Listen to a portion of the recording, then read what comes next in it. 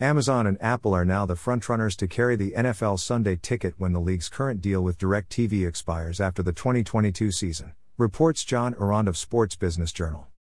Arand writes that Disney is still negotiating for the next Sunday Ticket contract for its ESPN Plus streaming service. But he adds that the amount that Disney has told the NFL it will pay is said to be well below the amount Apple and Amazon have discussed. As for DirecTV, Arand says the Satcaster is negotiating for a license to continuing selling the ticket to restaurants and bars, something it has done for years.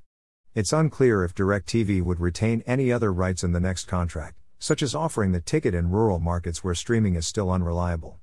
Mike Florio of Pro Football Talk reported last Sunday that DirecTV could be the ticket's rural provider in partnership with a streaming company. Disney CEO Bob Chapek has said publicly that his company is bidding for the ticket. But Arand writes that some Disney insiders have been lukewarm to Sunday Ticket, believing that it would be wiser to spend that money elsewhere.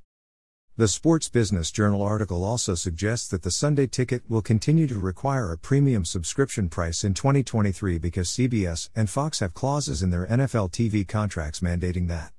DirecTV's base price for the ticket is now $293 a season.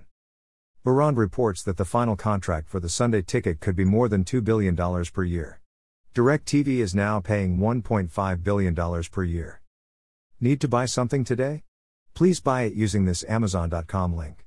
This site receives a small portion of each purchase, which helps us continue to provide these articles. Have a question about new TV technologies?